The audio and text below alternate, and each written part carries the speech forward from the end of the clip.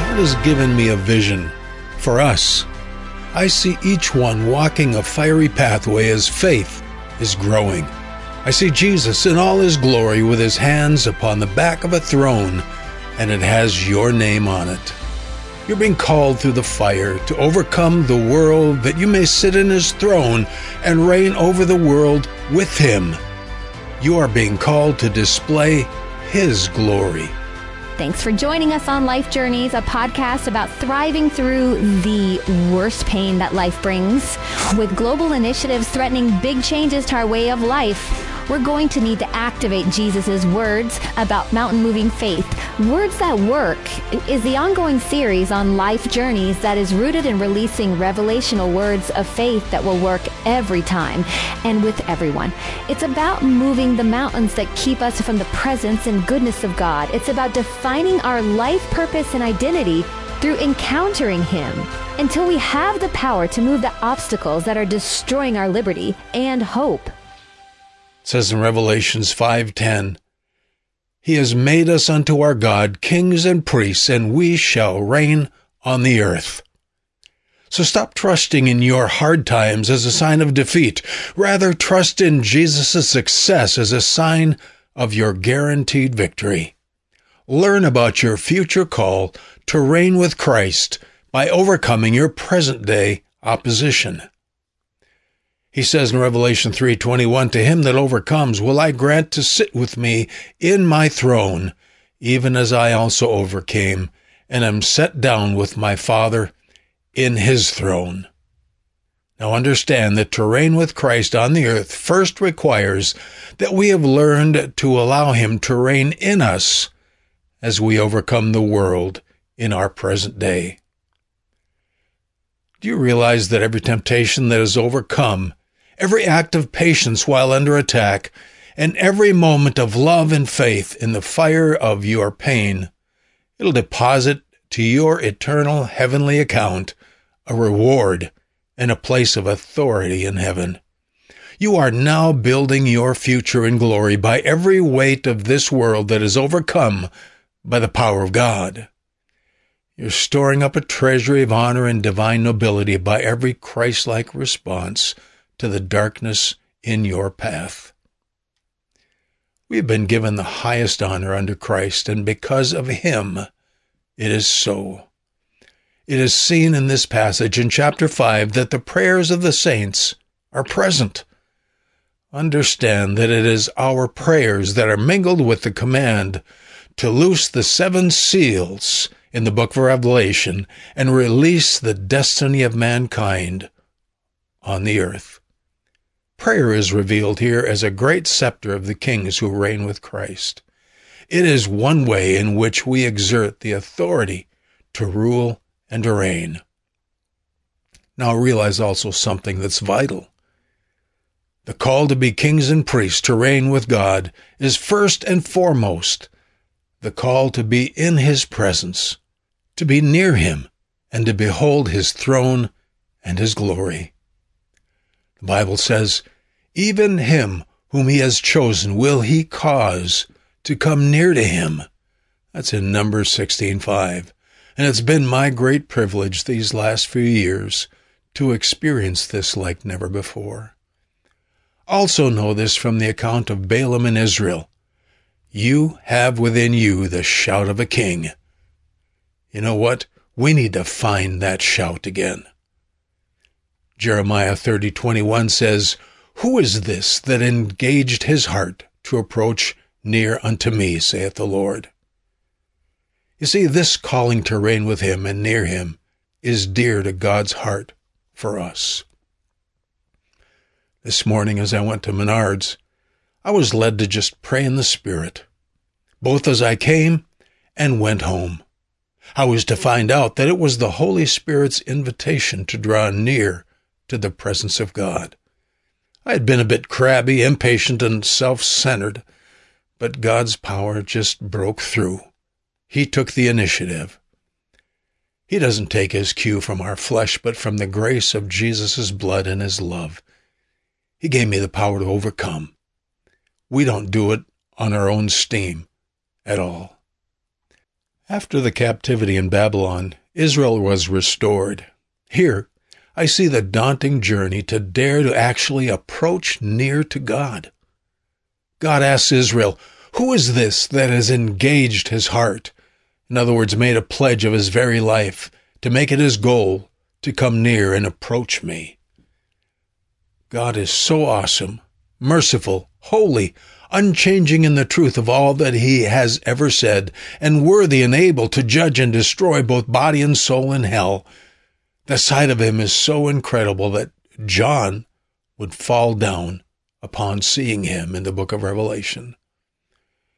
I've been seeking him because I discovered something. I have been anointed to seek him. It's his choice first, not mine. This was the work of God, far above what I could do, or above what I should expect anyone else to do. Like the Levites, the priesthood of ancient Israel, I too have been chosen by God to be separated unto him, and to seek him, and to be near to him. And listen, so have you. Therefore, you need to know this. Any who are truly near to the Lord have been through the fire of being set apart, tested, and proven, that they might know his glory. They know much about how to bow low and easily recognize their own arrogance when it arises. You see, getting close to God is a blessing, but it's not safe to the carnal man. How often I have lamented that I no longer have a congregation to stand before because of disability. Yet I have been given an audience with the King of Glory. Is that not enough? Have I become like Korah in some sense, who rebelled against Moses in the wilderness? Am I seeking for the glory of sharing what God has given me instead of seeking to live only before him? I ask myself these questions, and in all fairness to potential self-condemnation, I have often told the Lord that if his glory coming to me is only for me, it's more than enough. His glory is giving me the power to overcome. And this, too, is for you. This is how powerful sin and Satan are in the world, you see. It takes the glory of God to overcome. Yet, as Jeremiah shows, it takes great heart to come near to the Ancient of Days, the majestic monarch of the universe. We're not coming near to a mere concept, an idea about God. We're approaching the Almighty, who spans the expanse of the universe and holds time itself within himself. Every pain, trial, and test is heaven's call to come near. As he says in Revelation, "Come up here." It was said to John on a prison island of exile, and God's glory turned it into revelation. So Jesus says to the lukewarm Christian, "I counsel you to buy of me gold, tried in the fire." All the sermons in the world, all the music, and all the self-effort cannot do what God did for me just this morning. This is the glorious faith of words that work. I'm learning more and more to listen for the gentle signs and sounds of the call of God to come away with him. He truly is a rewarder of those who diligently seek him in faith. Reigning with God requires having gone through the refiner's fire and having learned that we must first reign over the power of this world that is at work to destroy us. Trials, suffering, and living near the cross in a way that trades our life for Jesus' work to define the pathway to divine dignity, honor, and power over all that is evil. That's what we're called to. We must learn it within before we can release it to the world as we reign with him. This means learning to come near him in a royal esteem, a holy esteem. This amazing place before the throne that establishes who we are in our redeemed state is also the power that enables us to love even our enemies. I'm determining that all the trials I face are just part of the journey mapped out for me to enter into our divinely ordained eternal nobility. Paul would say, I am marching toward the goal for which I have been apprehended by Christ, that I may stand with him and magnify the honor that is due his name. Remember, it was holiness that gave Israel power to reign over their enemies. Today, this holiness is far from what we do and don't do. It's far more than a mere religious code of conduct could ever be. It's beyond what we could ever hope to attain by our best efforts. Only He can make us holy.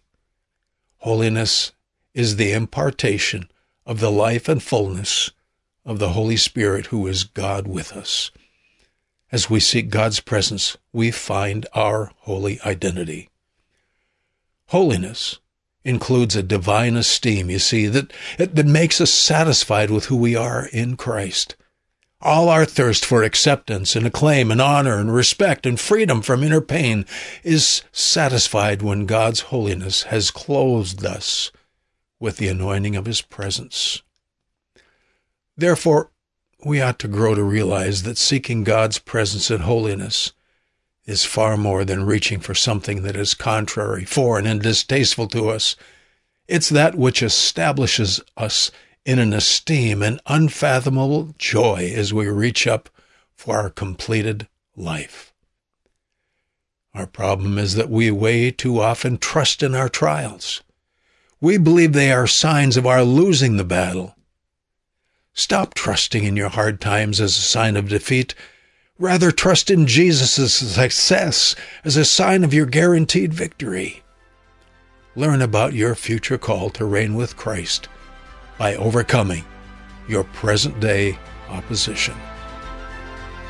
You can unlock the presence of God in your life. There are revelation principles that remove the mountains, keeping us from joy, hope, peace, and purpose when our world gets turned upside down.